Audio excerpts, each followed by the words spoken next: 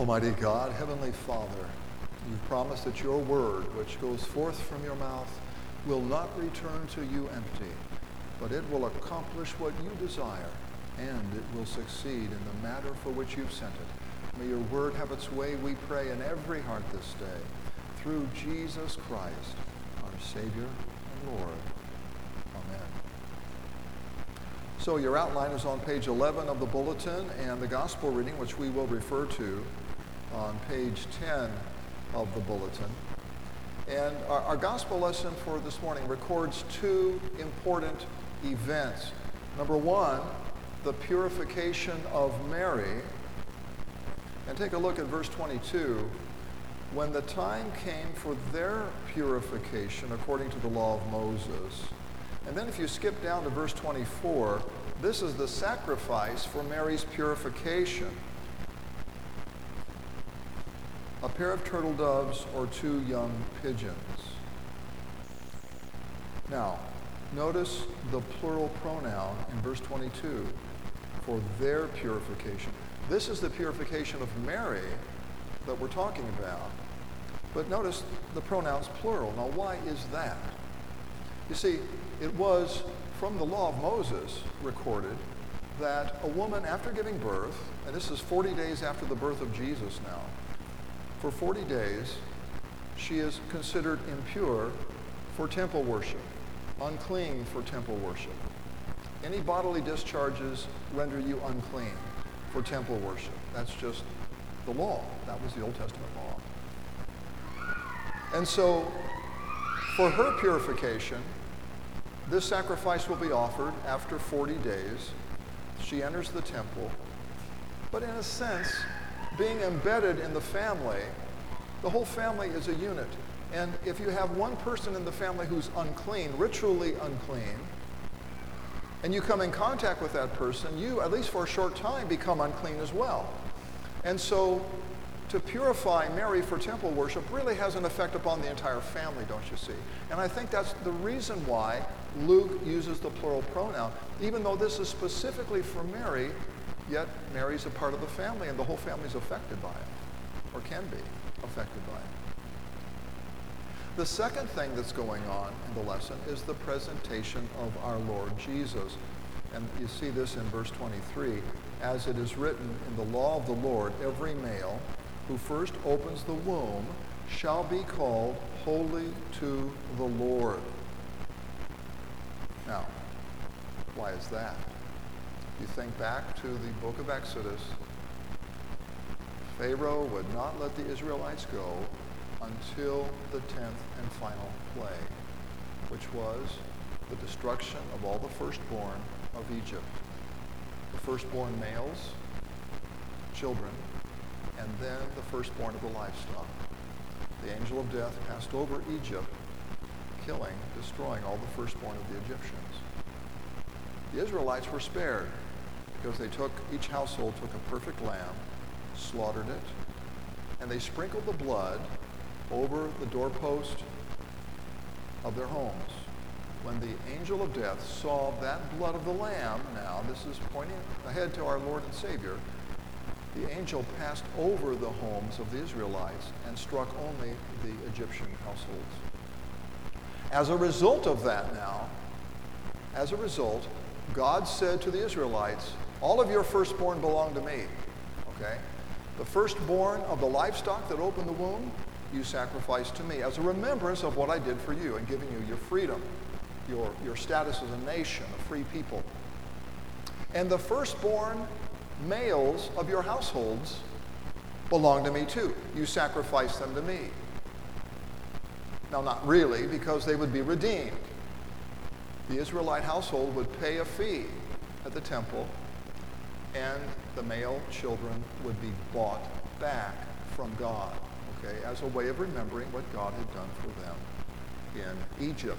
And so that is what is going on here.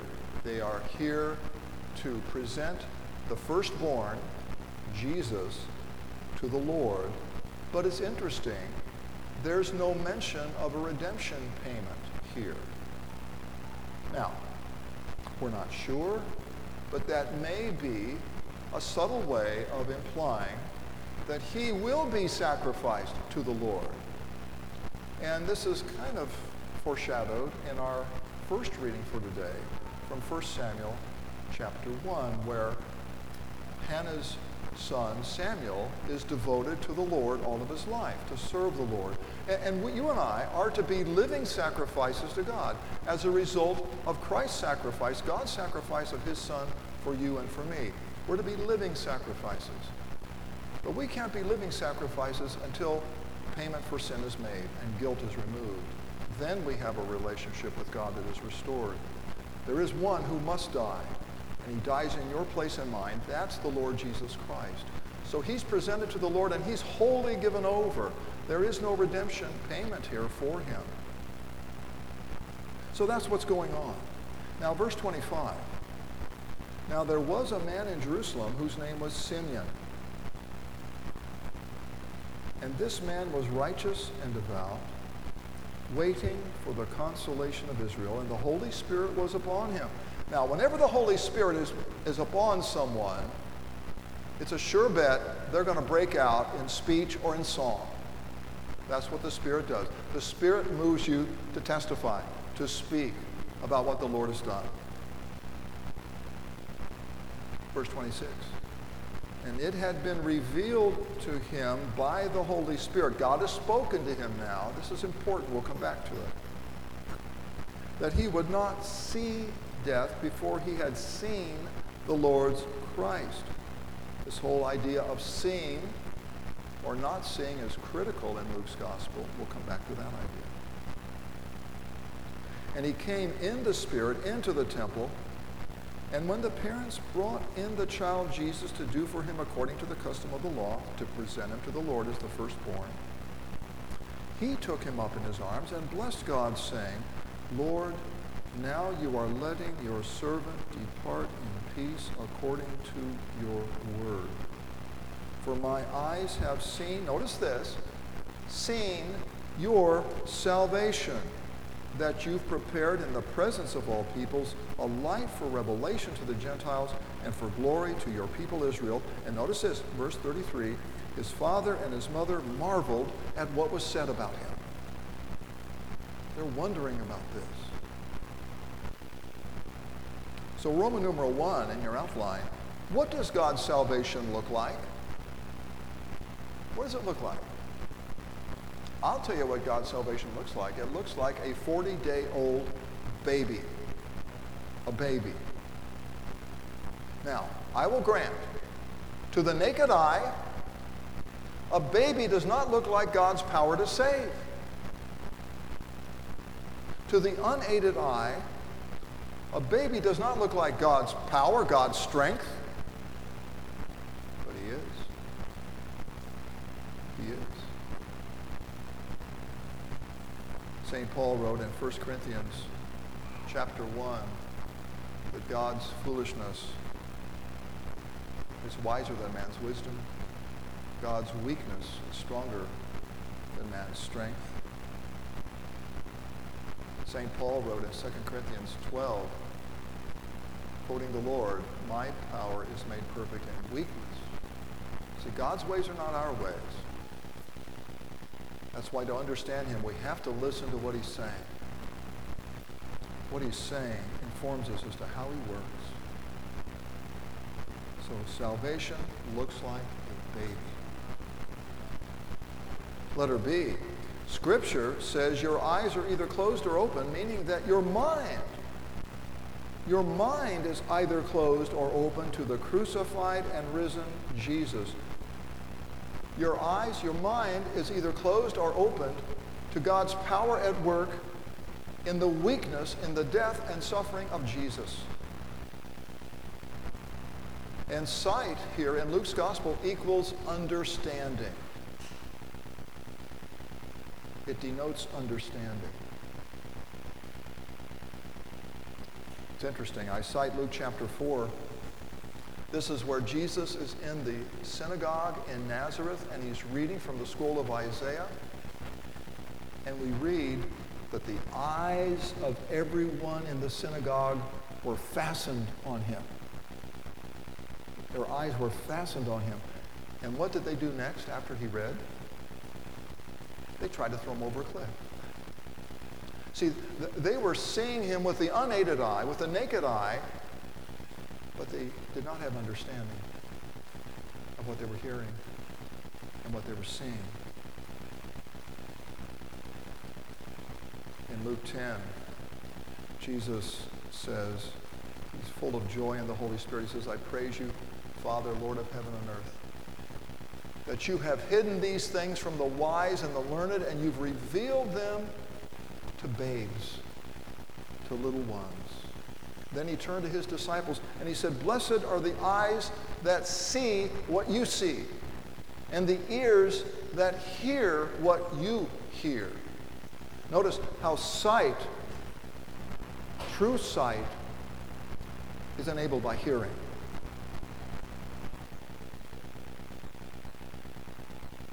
Jesus said in John 9, for judgment I came into this world, so that the blind will see, and so that the seeing will become blind.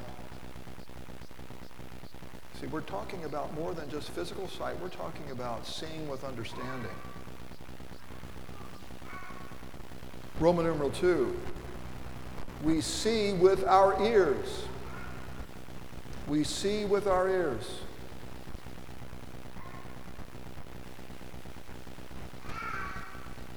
You know, I say this because, not that I'm a physicist, but I do read. And what appears to you and me to be solid objects are really mostly empty space. I mean, this pulpit is mostly empty space according to what physicists tell us. And I have no reason to doubt them. It doesn't contradict the word at all. 99.9% of this pulpit is empty space. You see, it's composed of atoms like everything else is. And the space between the atoms, the individual atoms, is far, far greater than the space the atoms themselves take up.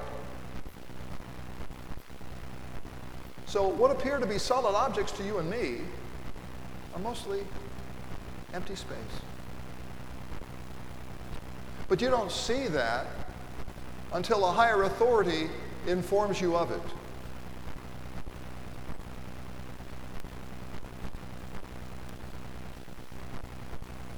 Same is true with time, I suppose. We think of time as something that is solid and fixed and unchanging.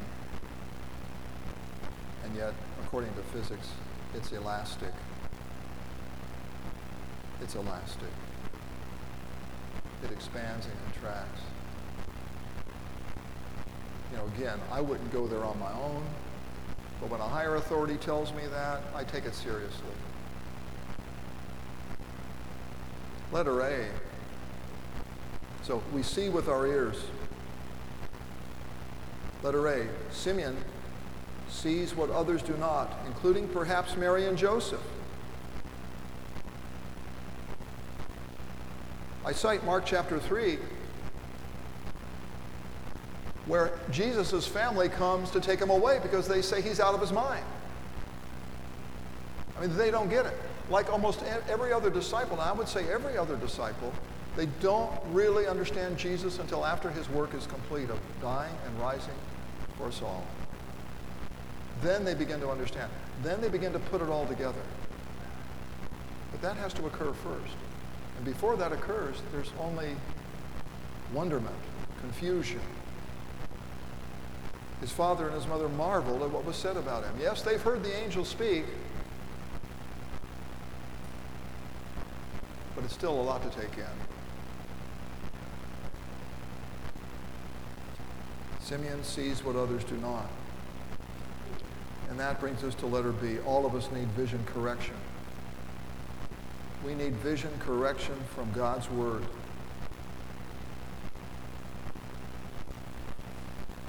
We have to see beyond sight,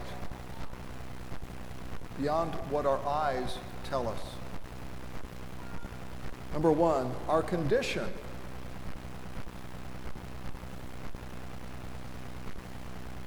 We're so sinful, according to Scripture, that we don't even comprehend the depth of our sinfulness. We're so darkened that unless the Word informs us of how bad we really are, we don't get it. We just don't get it. We think we're pretty good because we compare ourselves to our neighbor, and of course we think the worst of our neighbor, we think the best of ourselves, and this is how it works. And that's false. It's not true. St. Paul writes in Romans 3, there's no one righteous, not even one. There's no one who understands, no one who seeks God. All have turned away. Together they become worthless. There's no one who does good, not even one. That's the testimony of Scripture about you and me. We need vision correction regarding our condition, number one, regarding our baptism. Number two, when an uninformed individual sees a baptism, there's some water, there's some words that are spoken, a nice ritual, period. That's what the world thinks of baptism. That's what the eyes by themselves, unaided, see. But God's Word gives us a depth of understanding that goes beyond mere sight. Titus 3:5, He saved us, meaning Jesus, not because of righteous things we have done, but because of His mercy. He saved us by the washing of rebirth and renewing of the Holy Spirit.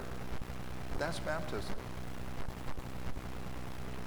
St. Paul wrote in Ephesians 5, Christ loved the church and gave Himself up for her, cleansing her by the washing with water through the Word. That's baptism. It is Jesus cleansing you. It is the gift of the Holy Spirit. It is rebirth and much more. But the eye, by itself, will never perceive that. It must be informed by the ear, by the hearing of God's Word. Number three, our nourishment. Our nourishment. Thinking here of the Lord's Supper. Jesus took the bread and said, this is my body. He didn't say it represents. He could have said that, but He didn't. He could have spoken parabolically, like, this bread is like my body, but He didn't say that. He said it is. And our understanding of His words is confirmed by the later scriptures, what St. Paul wrote regarding the Lord's Supper. He said, whoever eats this bread and drinks the cup of the Lord in an unworthy manner will be guilty of sinning against not just bread and wine, but the body and blood of the Lord. That's what this bread is. It's the body of the Lord. That's what the cup is. It's the blood of Jesus. That is the Holy Communion. When we talk about communion, we're talking about a coming together of a heavenly reality, the body of the Lord, and the earthly reality, the bread. The same is true of the cup. It's the coming together of the blood of Jesus and the wine. That's the communion, you see. And that's effected by the Word of God. Now, the eyes will never discern that. We must go beyond mere vision and see what the Word tells us. And number four, we need vision correction regarding our own death. Jesus said of the little girl that had died, she's not dead but sleeping. He said in John 11, our friend Lazarus is sleeping. Because to him, that's all death is. He can wake him up with a word, you see. It's just sleep of the body, not of the soul, but of the body that it is. Moses writes in Genesis 25 regarding the death of Abraham that he breathed his last in a good old age and he was gathered to his people. You see, this is the way Scripture speaks of the death of a believer in very positive terms. Euphemistically, a good word about death. The death of a believer, you see. Now, the eye would never discern that. We have to see with our ears. St. Paul wrote in Philippians 1, to live is Christ, to die is gain. Now, for those of us who mourn the death of our loved ones, it's not a gain for us, it's a loss, a very real loss. But for those who die in the Lord, it is gain. St. Paul writes, I desire to depart and be with Christ, which is better by far. That's how Scripture describes your death and mine. It's better by far. A pagan view of death looks with pity upon the dead. Pagan death is less than this life. It's a shadowy existence in the underworld. And you wish you were alive again. That's a pagan view of death. And I think sometimes as believers in Christ, we look with pity upon those who have gone before us and died in the Lord. We should never look with pity upon them. I believe they're in heaven looking down with pity on us. And that's the testimony of Scripture. We continue in this vale of tears for a while yet. But we look forward to the day when we will see the Lord. And you know what? I think that's why, by the way, I think that's why Simeon was eager to die. You see, we assume he's an old man. The text doesn't say he's old. We assume he's old. Why? Well, he's eager to die, you know. His best days are in his rearview mirror, right? He has nothing to look forward to, therefore he wants to die. His health is declining, therefore he wants to die. That's how we justify death. Not at all. It doesn't say that. You know why he's eager to die? Because he's already gotten a taste of heaven. He has seen the Lord.